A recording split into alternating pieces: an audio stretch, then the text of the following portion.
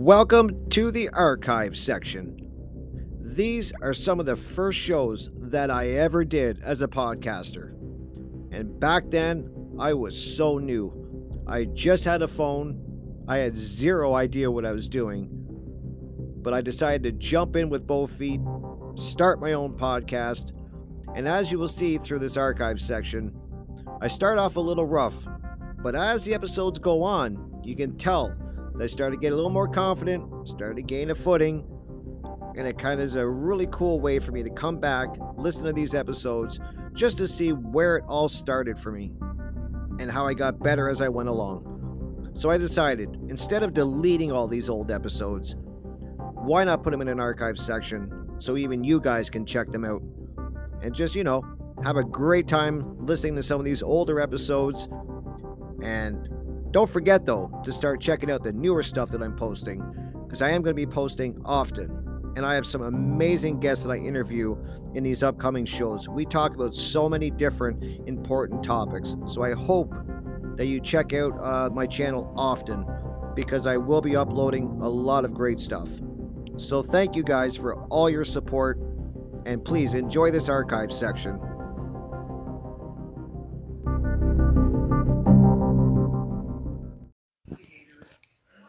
Welcome everybody to Crip Rick's I've Been Thinking. That's right, this is episode 2. Want to welcome everybody. It is February 15th. That is the day after Valentine's Day, so I hope everybody had a great Valentine's Day. Got all your significant other ones, loved ones, some candy and some chocolates and all that stuff. Get yourself all ready for the evening and do some serious fucking. That's what she's all about on Valentine's Day. Get yourself, your loved ones, some candy, some chocolates, take them out to dinner, maybe a movie. But in the end game, it's all down to, you just want to get your fuck on. But anyways, want to welcome you all, like I said.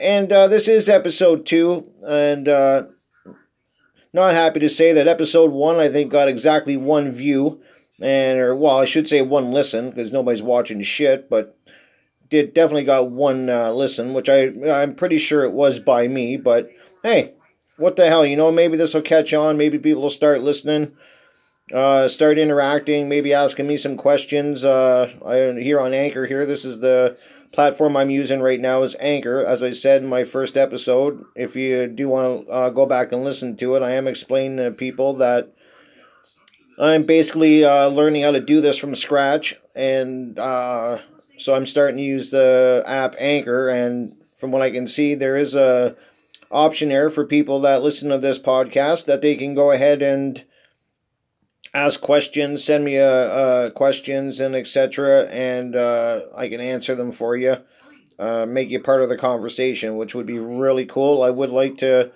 start getting some people who regularly listen to this podcast and start interacting with you.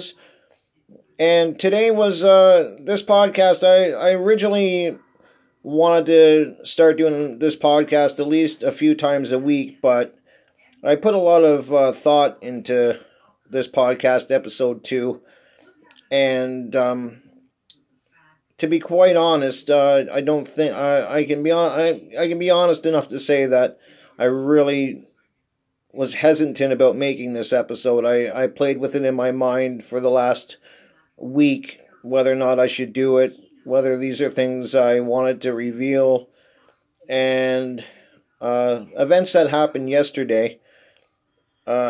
Basically what pushed me over the threshold to decide that I was going to do this podcast and on this subject. And the subject that I want to talk about in this episode is chronic pain. Chronic pain and the medical profession and doctors, etc., and what they are doing and what they're not doing for people that are in chronic pain.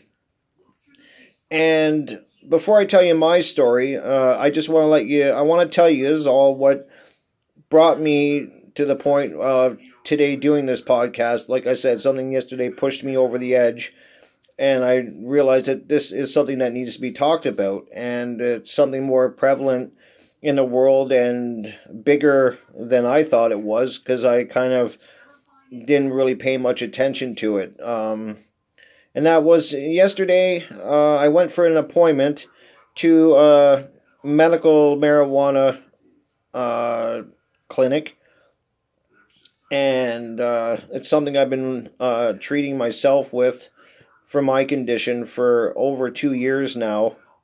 Definitely not with the medical grade stuff, but you guys aren't idiots. There is ways to get marijuana, especially now that here in Canada it's pretty much legal. And at this clinic, I just was totally amazed at the amount of people going in and out of this clinic. Like, it was totally mind-blowing to me. Like, I did not expect that. I'm not sure what the fuck I was expecting, but it definitely wasn't that.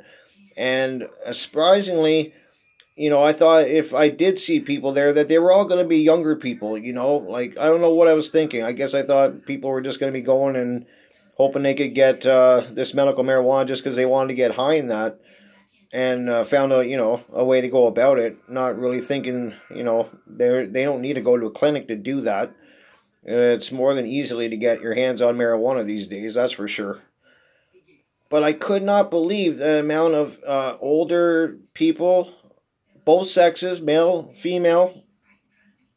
Definitely a lot of older people and middle-aged people. And you could tell just by how these people walked in or walked out of this clinic that they were in some severe fucking pain. Severe pain. And it just made me really open my eyes to how many people are looking into this treatment as a way to deal with whatever conditions they're dealing with, chronic pain issues or what it might be. Now, in my case, I suffer from a condition called AS, which is basically ankylosing spondylitis. And if any of you rock fans out there that follow heavy metal or the hard rock bands will definitely know that the guitarist for Motley Crue, Mick Mars, suffers from the exact same condition that I have. Like I said, ankylosing spondylitis. And they basically, another name for it, they call it, is bamboo spine, which basically is, if you look at a person that has ankylosing spondylitis, what this disease does, it's an autoimmune disease, classified, I think it's pretty much classified in the arthritis family. Well, I know it's classified in the arthritis family. And what this disease does over time is painfully fuse your spine together. It's that simple. It fuses the vertebrae in your spine together, basically, so as the disease progresses, you can't move your spine. You're totally fused in whatever position that your spine fuses, from your tailbone right to the top of your skull, like your neck and all. I mean, everything gets fucking fused with this disease. And as a side kicker to the disease, not that that's not painful enough and destructive enough, it can also, in rare cases, affect the hip joints, which is very common, and in some cases, the knees. And I can thankfully say that it never did affect my knees or any other parts of my body, like my hands or my feet or anything, but it has definitely, over the years, fucked up my spine and also my hips. I got this disease. I first found out, or I should say before I get to that I basically started showing symptoms of this disease, not knowing any better, around the age of 15, which in most cases with men, it does hit them at a younger age. And from the research I've done, it is supposedly more dominant in females. Females seem to get this a lot. Now, to be honest, I've never met a female that has ankylosing spondylitis, but I have met, surprisingly, a couple men. And even heard a lot of people actually on YouTube talk about this. It's a much more common condition than I ever thought, or I would have ever thought. Like when I first got my condition, when I was started showing signs, I should say, when I was 15. Now you got to remember, this was back in the early 80s, where I don't really think they knew a whole lot about this disease. It was actually described to me as a very rare disease that didn't happen that often. That's how it was explained to me back then. Now I think since then times have changed, and research and looking into this is more, and I think it's a lot more common than people really thought. That's just from what the research I've uncovered over the years and seen on YouTube videos and other websites, and that is that this is actually a very not common, but it's more common than I thought. And which also I gotta say, like, totally, since I'm a heavy metal fan, as you would know from my first episode, if you do take the time to listen to it, which I would love, I'd like to get at least 3 viewers on this episode. You know, if I can get 1 viewer, 2 viewers per episode, I mean, hey, the sky's the limit. You know, in a year or so, maybe I'll have 10 viewers. You know, but that's okay. I mean, I'm hoping that this catches on and people see some value in what I'm saying, get a little humor out of it. And like I said, with my podcast, I just want to be 100% honest with yous. I want to speak truth in whatever subject I talk about, and hopefully I don't wander too much on the subjects, but I will try to keep on point.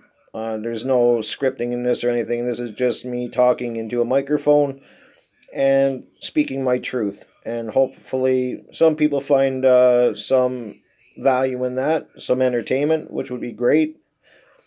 And I'm always open to, if anyone ever wants to send me questions or a message or anything on this podcast, I will definitely answer the questions. But back to my story, as I was saying, as a heavy metal fan, you could not imagine the surprise and shock when I found out that Mick Mars of Motley Crue, their guitarist, had the same disease as me. And I remember seeing a documentary on YouTube about the band, and I could not believe that, you know, our disease was basically, I think, at the same point in its in the length of our disease, how long we've had it. I mean, when I looked at him, I saw me. The same hunch. That's an awful thing about this fucking ankylosing spondylitis. They know a lot more now and stuff, but back in my day, when I was younger, they didn't know a lot about, you know, the importance of exercising and making sure that you sit perfectly straight, sitting up, because over the years, you'd be surprised how fusion by fusion of each vertebrae, you start to get this awful hunch, and my hunch is actually quite bad. I'm looking into getting surgery to try to straighten me up a little bit, because from about my mid-chest level, that's where my hunch really kicks in. And, you know, I basically look like my whole back is fused, my neck is totally fused, I can't turn my head left or right, I can't look up and down. I'm basically, you know, hunched over, and I look like a monkey fucking a football, is what I basically always describe it as. And back when I was, like I said, showing signs at the age of 15, I went to the doctor because what first started happening with my disease was I would be walking and my hips would just give out. I would just be walking and there would be no pain. There would be no warning. I would just be walking and it was like somebody swept the legs out from underneath me, and I'd land on my ass or on my knees or something. And I still remember it clear as day, it happening a few times in my mother's kitchen when I was talking to her, and I just giggled about it. You know, I just thought it was funny as hell.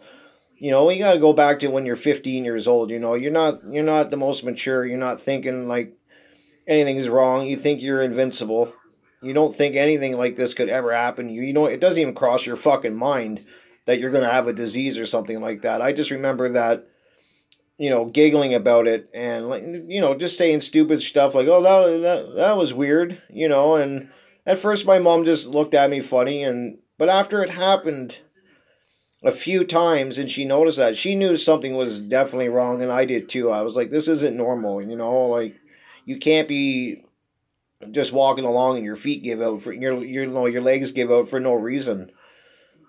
And also around that time, I remember a lot of the times I would wake up in the mornings after sleeping, and my lower back would just be fucking killing me. Like, it felt, I used to say to my mom, like, did you come down into my room in the middle of the night and, like, kick the shit out of me on my back? Like, did you stomp all over my back? It was that intense of a pain. Which everyone I told that to, they were like, it's growing pains. That's all that I heard. You wouldn't believe how many times I fucking heard that from people I told, doctors, physiotherapists. It's growing pains. Don't worry, this is normal. And I was always thought to myself, this is not fucking normal. I'm hanging around a lot of young people that are my age, my friends, and they're not walking along, and all of a sudden their legs are giving out and they're falling, or they're not screaming, telling me in the morning they're waking up with excruciating back pain. And the bad part about that gave these doctors their ammo against me was that I at that age of 15, I must have grew about a foot. Like, I sprouted up over the course of a summer holidays from school. Like, I just shot up like a beanpole. Like, it was incredible. I could not believe how much I shot up in height. So, with that being said, that did leave a little. That did give the doctors a little credibility into them saying it was growing pains, and it kind of made sense at the time. I mean, it does make sense, You're growing really fast. Your body's going through some severe changes when you start shooting up like that. And you can see that you might actually, these might be symptoms of it, but still. I remember that I kind of put at the back of my head, it wasn't a pain that happened every time I woke up. And these leg collapses that's what I like to call them, where my legs collapsed out from under me. Just, it would go for months and months, and it wouldn't happen. It would just be random times that this would happen. So it did lead some credibility to the growing pain thing. But then, when I really knew something was wrong, and I think my family started to know too, is when I got the hip pain. The hip pain started as a dull ache and just got worse and worse over the months. It was incredible, to the point where I could barely even walk some days. It was that excruciating. The pain would be in my lower back and definitely in my hips. And I can say, beyond a shadow of a doubt, that the disease it started in my lower back, but it went straight to my hips, which I heard is very uncommon for this disease, but it definitely went to my hips. And in probably the course of maybe 2 years, it was to the point where I couldn't barely walk. I mean, every step I took was just excruciating. Like, I stopped going out with my friends. I couldn't fucking walk. I couldn't keep up with them anymore. They were walking to their friends' places, walking to the mall, walking on, at that age you walk everywhere, or ride your bike or whatever, and there was definitely no fucking riding a bike when my hips were at that state. And I remember going to doctors, bringing this up, and them giving me test after test and blood test after blood test. I mean, these people were fucking vampires. But they always came back with, we don't know what it is. We think it might be, arthritis. They thought it was Lyme's disease, because I was always, as a young kid, out in the wilderness. I was always camping. I was always out in the yards and that. So, that made sense too. Maybe it was Lyme's disease. I actually got myself tested about 3 years ago for Lyme's disease again. About every 3 years I go to the doctor and get him to test me for it, because all the symptoms for Lyme's disease really seem to have a parallel symptoms in the early stages to this ankylosing spondylitis. So I will call it AS from this point on, because ankylosing spondylitis is just too long of a word for me. Long of words to say. So I finally got the doctors, after they tested the shit out of me and bled me dry, finally sent me to a doctor in Toronto, a specialist, for arthritis and stuff, because they were pretty sure that I had arthritis. They couldn't put their finger on what it was. And I remember going to this specialist, and I told him my symptoms, like you do when you meet a doctor for the first time. And he said, I just got to do one blood test for you. I was really surprised. I thought he was going to say, I want to do a battery of blood, but he really didn't. He just said, I think I know what it is, but I need to do a blood test to be sure of this. And did the blood test, came back, hour or two, I don't fucking know, a couple hours later, and he's like, yep, we know what it is. And I remember my first thought was, how the fuck did this guy, I've been getting bled by these vampires in my hometown for a year and a half, and they can't figure out what it is. And this specialist met me for like 10 minutes, did one blood test, and figured it out. I've always found that amazing. I've told that story to my friends, and I'm like, it was just fucking amazing that this guy just honed in on it that quick. Like he knew. I know he knew. Like he said, I think I know what it is. I'm almost 100% sure, but I have to do the blood work to verify it. So he did tell me that is what I had, and basically broke down what I was in store for, and that it was definitely more in my hips than my back at this point.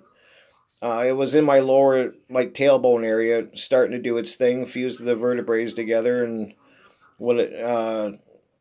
very painfully, but it was definitely in my hips. And I remember really fighting it for a few years. Like I said, I was around 15 when I started getting the symptoms, and probably got diagnosed when I was 16-ish, maybe 17. Hard to say exactly. But I remember by the age of 19, my hips were completely fucked. Like, it was at that point where I should have been in a wheelchair, but I've always refused to get into one. It's just something in me, and I will never get in one. That is something I put in my mind, and I'm not saying that that's what everybody should think. It's just something I've had in my head. I'm not letting this disease ever put me to the point where I can't at least walk to where I gotta go. As painful as it is, or was, that was something I was just dead against. But by the age of 19, I should have been in one, or at least by the age of 20. My hips were that deteriorated, and that's when I went and looked into seeing a specialist. A really cool motherfucker. One of the best in the business. I was very fortunate. I think he's retired now.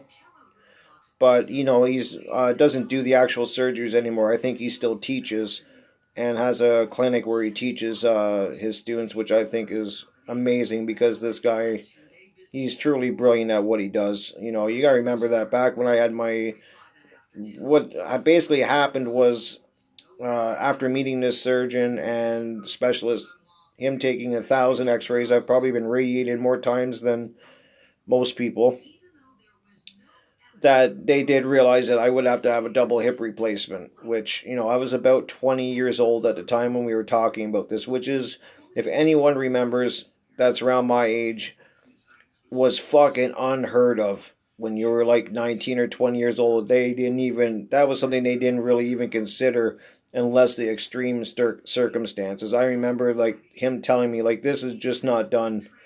We usually do hip replacements. When you think of hip replacements, you think of your old fucking grandmother who hobbles around on her walker going to bingo and shit, and that's what I always thought too. But he was like, no, you need these double hip replacements as soon as possible, because he was totally amazed from the look of the x-ray that I could even walk on my hips at all. He basically said that the joints in my hips, both of them, were like mashed potato. There was nothing there. There was no hip ball. There was no fucking hip bone. There was no hip, ball of the joint. I was walking basically on bone to bone, is what he said. He couldn't believe that I was still walking. Now, by that point, I finally was walking with a cane. I gave into that, because it did help a lot.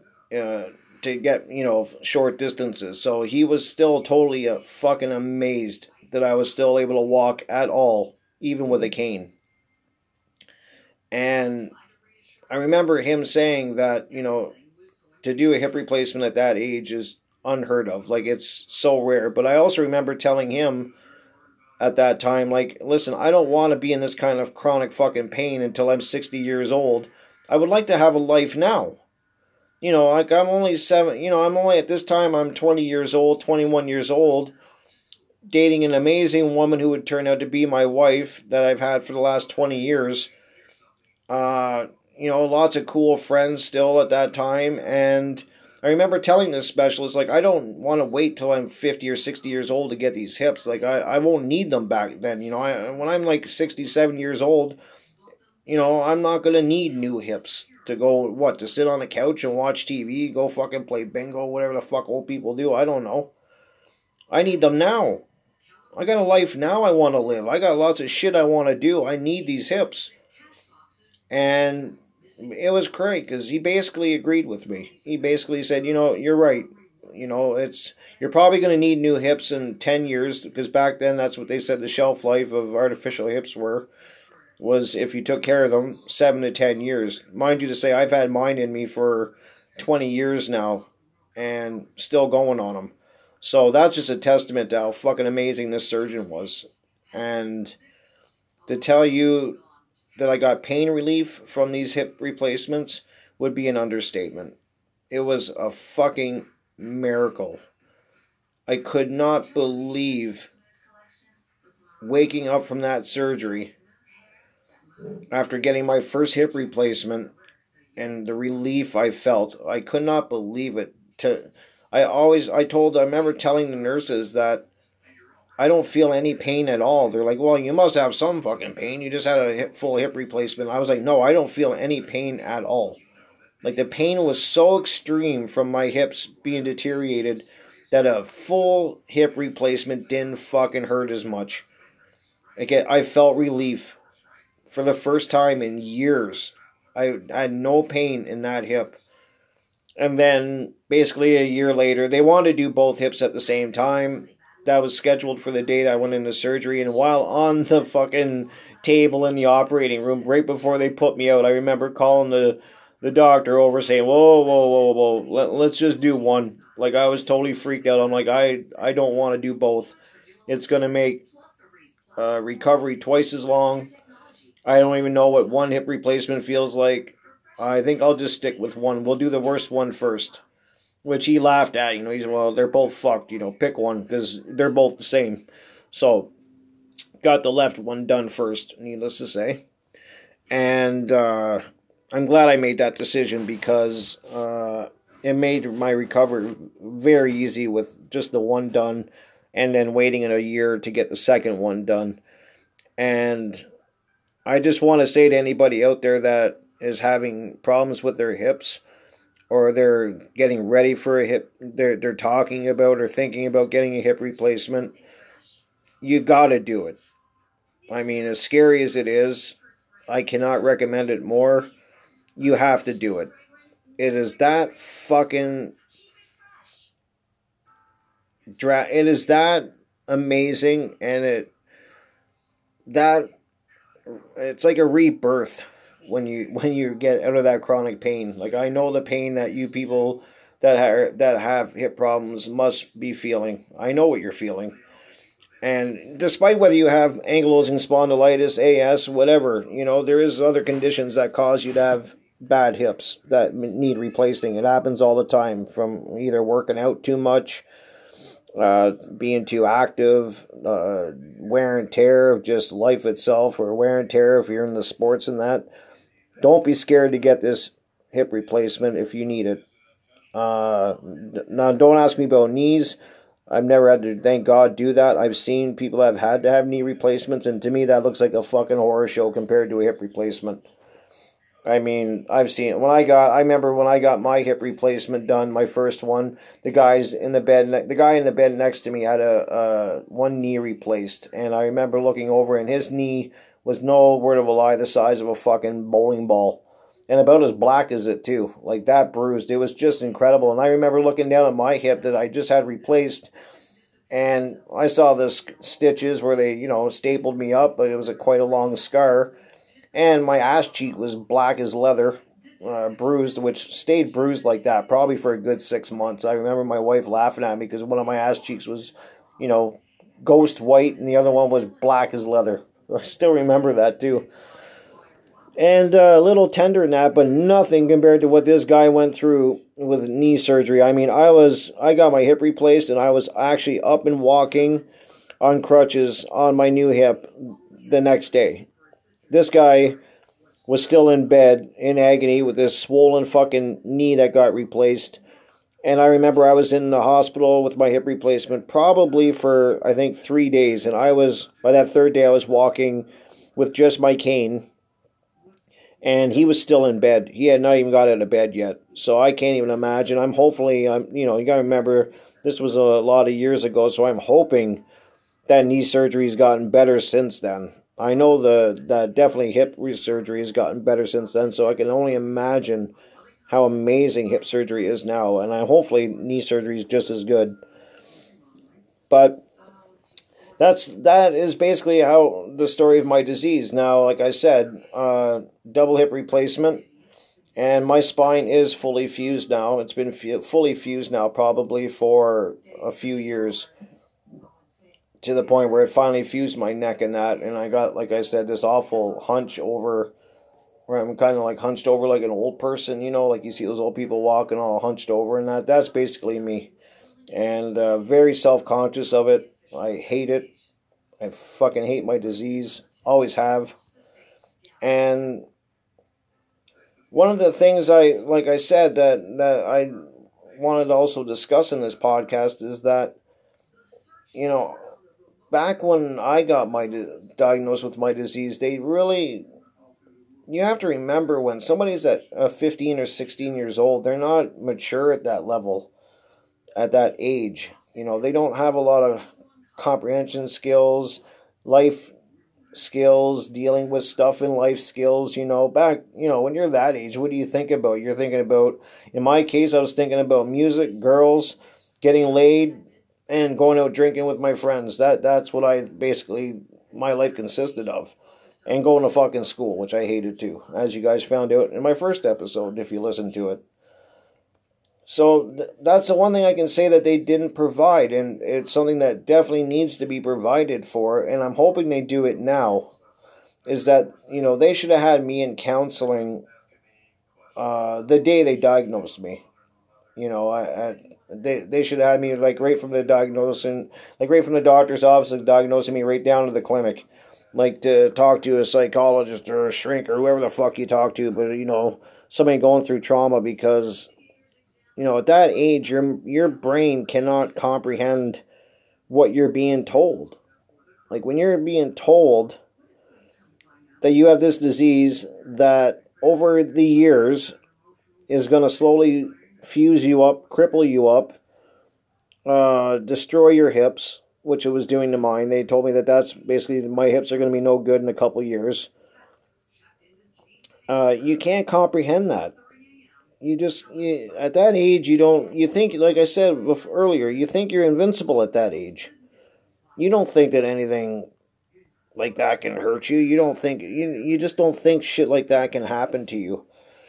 And, they didn't provide anybody to talk to. I remember, just at first, you definitely, like, to me, it's when you get diagnosed with something like that, and I'm pretty sure it would be like that with any disease that you get diagnosed with that is a serious disease, which pretty much I think any disease would be classified as that, is that it's like going through the stages of a death that you have to deal with. At first, like in my case, I laughed about it when I got diagnosed. I'm like, fuck it, it's no big deal. I'll deal with it. It's not going to get to me, even though I was already kicking my ass when they diagnosed me. I could barely walk. My lower back was killing me every morning.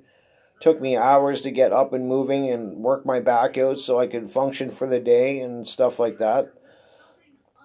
And so you don't really let it bother you that much. And then as you slowly, the pain creeps in and you start feeling the effects of the disease more, then you start getting angry. I remember getting very angry and lashing out at people and lashing out at friends. And I went through a period where I pushed everybody away. Everybody. I would have, friends back then who they don't, and I can't hold my friends, that I had back then. I can't get mad at them for how they reacted. Some of them didn't understand. Some of them got, which surprised me. So it freaked some of my friends out so bad they just stopped hanging out with me. Because I honestly, I know now, because I've gotten a lot older, that they couldn't comprehend it themselves. They didn't know how to react to me. They didn't know how to deal with it themselves. They didn't know what to say to me or how to help me. And so, when they backed away, I got mad at them because I thought they were deserting me, which caused me to push away the people that were close to me. I wanted everybody away from me. I hated everybody. I hated everything for a period of time. I just lashed out, and God forbid who was in the path of my wrath back then. Like, I would just snap on people. And I remember, girls I was hanging out with or would call me to talk to me, and I would just not want to talk. I'd just be mean to them. I would say mean things just to make them stop calling, just stop caring. That's what I wanted them to do, was stop caring. And I got upset also because I remember saying to people, like, stop treating me like I'm fucking broken. I'm not broken. Like, I'm the same person I was before my diagnosis. I'm not broken. I'm still here, but people treat you different when they find out that you have a disability. It's a weird thing, and a lot of it I think has to do with they just don't know how to take it. They don't have any experience with that. They don't understand what you're going through, which I mean, how can they? That would be like me trying to understand somebody that's got severe cancer or other disability. I can sit there and say that I understand, but I really don't fucking understand what they're going through. How could I? I'm not in their shoes. So I just remember going through that, where I was pushing people away and stuff, and then slipping into a depression, which, would come on and off. I remember getting very depressed for a long time,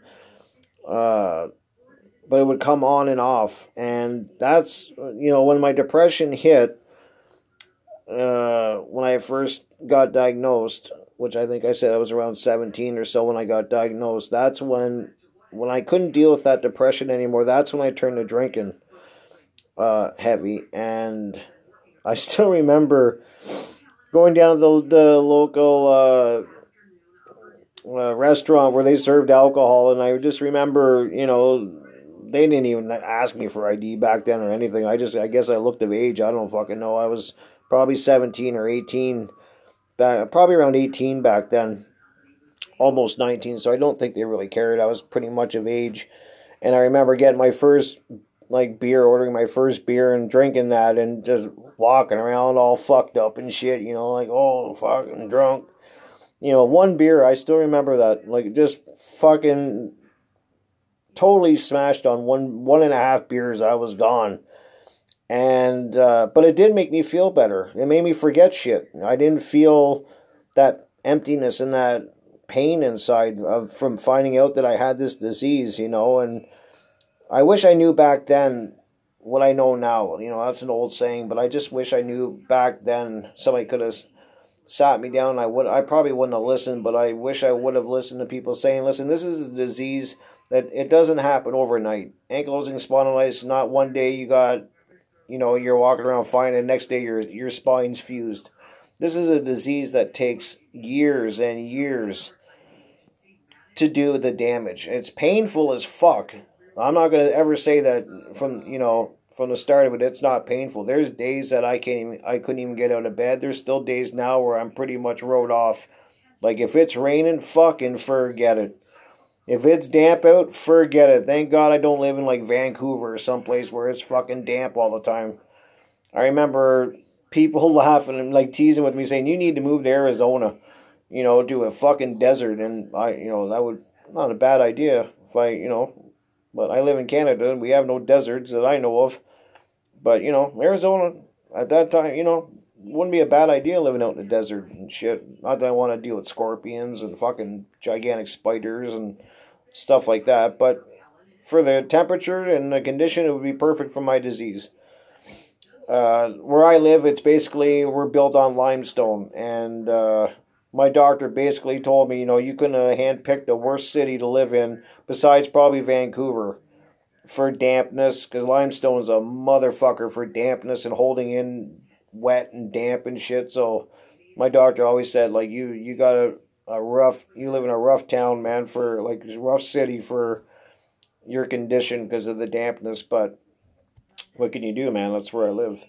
So, but I just wish somebody would have explained that back to me, a lot better back then. Like, they tried to explain to me that this is a disease, it's going to affect your spine. You got to make sure you sit straight up, but never really emphasizing that. And I've even had one specialist tell me, and one family doctor tell me that, oh, you're probably going to be in a wheelchair by the time you're 20 or 21 anyways, so, don't worry about it. Your life's pretty much fucked. You're not ever going to have a great job or anything like that. This is the shit that these people were telling me back when I was like 17 years old. Not everybody, but some of these doctors were saying that kind of shit to me. And that, I think, is where I got where I am never getting into a fucking wheelchair. It ain't going to happen. And so far, I've never had to get into one. And I just wish, like I said, somebody would have sat down and said to me, like, this is a disease. You're gonna have a painful life, but it's gonna be a normal life. Like, you're not gonna be fused up in like a year. It's gonna take a lot of years for this disease to do its damage. And if we can get the pain under control, then you're gonna have a pretty decent life. I wish somebody would explain that. Instead, I've got some doctors just telling me, well, we can just deal with the pain, and not they didn't, like, there wasn't back then, there wasn't like other alternative treatments. There was not a lot of different products out there. So basically, my doctor's family doctor's solution was just to throw painkillers down my throat for, starting off with Tylenol 3s, which I fucking must have taken a million of those in my life. To the point where the doctor had to take me off them because I was having to take so many. Like, he's like, your liver's just not going to be able to take any more of this. It's just, you're getting to a toxic level. So, then they put you on a long-acting, or they put you on morphine, and the shit just goes on and on from there. And, which is what they did to me. I've probably been on every fucking painkiller. The only painkiller I can think of that I haven't been on is like fentanyl or something like that. Which my one doctor at one time, in his wisdom 10 years ago, said we should put you on a fucking fentanyl patch. Which, thank God, I did not fucking agree to. I mean, I'm just like, no, I'm not in that much pain that I need a fucking pain patch. Just give me my fucking Tylenol 3s. I love Tylenol 3s. I still to this day think that Tylenol 3s is probably one of the best painkillers that you can take. I mean, other than the side effects of, like, you cannot shit. When you're on high doses of codeine, your asshole just stops working. I mean, you stop shitting. And that is one of the only side effects that I can say that sucks about any painkiller, is that your asshole stops. Then the doctors are putting fucking you on stool softeners and laxatives, and then you can't shit for fucking 7 days, and you shit marbles, people, anyone that's listening to this that's ever been on painkillers, I'm speaking 100% truth, your asshole stops. It just does. And that's one of the things about painkillers that is just awful. But that was their solution back then, let's throw fucking painkillers down his throat, which, did help. It definitely helped. It took the pain away in my back and that, but oh, what a slippery slope those painkillers can be. Anyone that's ever been on them knows what I mean. Like, you're always having to increase your dose. It's amazing how the body can get immune to that shit and how fast. And one of my saving graces, I think, was that I did start drinking. I mean, I did basically trading one form of painkilling for another. I went off of my pills because I really enjoyed drinking, which is no surprise since everybody in my family on the male side are all heavy. We're all heavy drinkers. So definitely alcoholism is running in the male side of my family. So it doesn't surprise me one bit that I fucking like drinking. I mean, I like drinking. I like the way I felt. My inhibitions went away. I didn't give a fuck about my disease. I felt good, and, you know, I got good at it. You know, I kept going back. I still remember going back to that fucking local restaurant every night. I would go and drink and, you know, have it. And then over time, you know, as anyone knows that drinks, you build a tolerance. You build a tolerance after, you know, 6 months, a year of going there. And I remember going every night doing that, meeting other people at the restaurant that were drinking. And, you know, you start forming a little clique of people that enjoy going out drinking. And there was, you know, in my neighborhood, there was like 4 or 5 of us that were all like not. I was the only one that had a disease, was disabled. But I found a group of younger guys that, you know, we all just went out and drank. A couple girls that we knew. It was just a thing. We'd go to the restaurant and we'd just sit there and drink. And I'm sure that restaurant was thankful. I think I kept that. You know, me and my friends kept that restaurant in business just for the amount of fucking booze that we bought over those couple of years. You know, until I basically got to the point where the restaurant wasn't enough. You know, sitting at the restaurant, drinking myself into oblivion, listening to, you know, some shitty country station, music station, or MTV or something on their TV wasn't enough. And, you know, which was good for me because down the road there was another bar, a country bar, which had, you know, different nights like country night, rock night, other live bands and stuff. And that's where I started hanging out, was at this bar, and had a fucking ton of fun there too. You know, I had a ton of fun back then, like when I was drinking heavy, you know, a lot of hangovers. I mean, god-awful fucking hangovers. That's one thing I don't miss. You know, I quit drinking probably 10 years ago.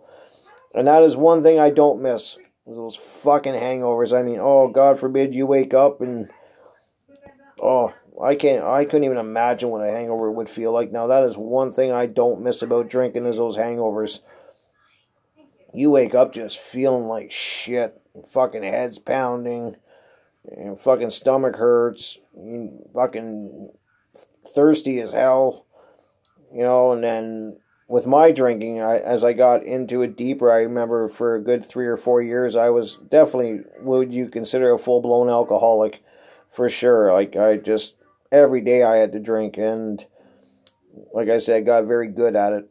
And, to the point where I started blacking out, you know, which is just awful when you wake up in bed. You don't know how the fuck you got there. You don't know who got you there.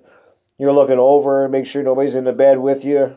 You know, you fucking stagger up and looking in the mirror, make sure you didn't get your ass kicked.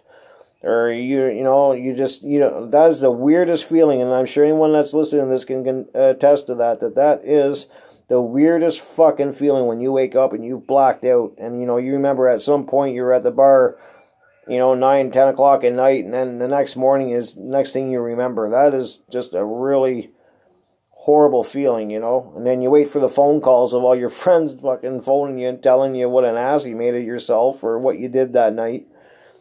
And that's what basically got me to stop drinking too, was I just had enough.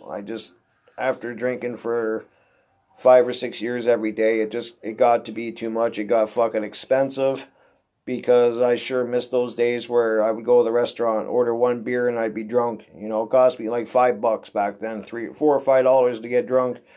Near the end, you know, when you get into drinking, like, and you're good at it, you know, it's not unusual for you to spend $200 or $300 at a bar every night when you're drinking, or $100, or, you know, even $50. That shit adds up after a while. So I just remember that was when I just said I had enough, you know, and thank God for the woman I have today, you know, which is funny. It's a story, one day I'll tell itself, because I did meet her at a bar. We used to always go to the same watering hole and always run into each other, and who would have thought, you know, 20 years later that woman would be my wife. Would have never thought it when I first met her at the bar, you know, but we were friends and talked on the phone and hung out a little bit and just as drinking buddies, and who would have ever thought, you know, life is strange that way. maybe if I didn't get my disease, I didn't go through all of that, I would have never met her. Like, who the fuck knows, man? Sometimes I wonder if everything's not just planned out for us. But, you never know. It was just weird, maybe I never would have met her. And God knows, I think if I wouldn't have met her when I did, I probably would have been dead, because I was just not in a good place. I was having fun on the outside, going out at night, hanging out with friends, drinking, putting on a good front, but inside I was dying. And there's so much in my story, that this podcast would be 10 hours long. So as I remember things, or things, come to light that I remember, I'll definitely in other episodes bring them up and share them with you. So, it's hard to talk about everything that happened in those years, but it just gives you a kind of an idea of what I went through, where I am, and why I wanted to talk about this chronic pain issue. Like I said, to bring it back to what made me want to do this episode was seeing that people at this medical marijuana clinic, and what I've been taking for the last couple of years is CBD oil, which is basically a tincture that you have a bottle with like an eyedropper, and I take a full eyedropper 3 or 4 times a day, and I can honestly say that the CBD has changed my life. It is incredible, and I've been getting it from a certain place that sells it, but I always, they can't really at this place tell you what, like, they don't know exactly how many milligrams are in it. They're not, you don't know how they make it. You don't know what's gone into it. So that's why I went to the medical, excuse me. That's why I went to the clinic. I want to go, the way where I know how many milligrams are in every bottle I get. It's been regulated. I know exactly what's all in the product. I wanted to see if it makes. I've never tried it yet. Like I said, a few days ago was my first appointment, so I just ordered the medical CBD oil from the approved retailer for this clinic, and I will let you know if there's a big difference between the stuff that you get from the government and the stuff that you get at your local shop where you buy your weed and stuff. I just want to see if there's that big of a difference. Apparently, the lady I spoke with at the clinic told me there's going to be a huge difference. Like, she was that confident. She's like, you're going to see a huge difference in the stuff that is regulated, and you know what you're getting in each bottle. So I'll keep you updated on that. All one person that may listen to this. Who knows? Maybe I'll get 2 views on this. I hope I do. This is a podcast I want to do at least a few times a week. If I have even a couple people that listen to my story and don't get too fucking bored, or, think I have some value, like I said, that's why I call it Crypt Ricks I've Been Thinking. Every episode's going to be just different topics, different shit that I think about. Stuff I do a lot of research on the internet, on YouTube, about all kinds of different things. Geoengineering, lots of stuff with Mark Passio, who's a speaker in the truth community and stuff like that. If you want to watch some really cool videos, go on YouTube and look under Mark Passio, and he does great lectures on natural law and all different subjects that really open your mind, that really make you sit down and think. And I just love his lectures. He's probably got at least 10 or 12 lectures on YouTube. But just to warn you, the natural law seminar that he does, it's the first one I would recommend that you watch. Plus listening to his podcast on his website. You just you do a search under Mark Passio, you'll find his website. And he does have a podcast. I would recommend that everybody listens to every episode of his podcast, because they kind of build on each other. But if you're like me and you like to watch YouTube videos, I would definitely recommend that you go and check out his natural law seminar. But you're looking at probably 6 or 7 hours is about how long the seminar is. But it is worth every minute. And I can honestly say that the information I've learned from this person has changed my life. and I would recommend it to everybody because I definitely enjoy what he has to say in his points of view. But that's like some of the things like I like to research that. I'm definitely into music, as you know if you heard my first podcast. I love music. I'm a tattoo artist. I've been training now for about 2.5 years. I love tattooing. That's going to be another podcast that I talk about my journey into tattooing and where it all started. So I hope you'll join me when you do see that up there.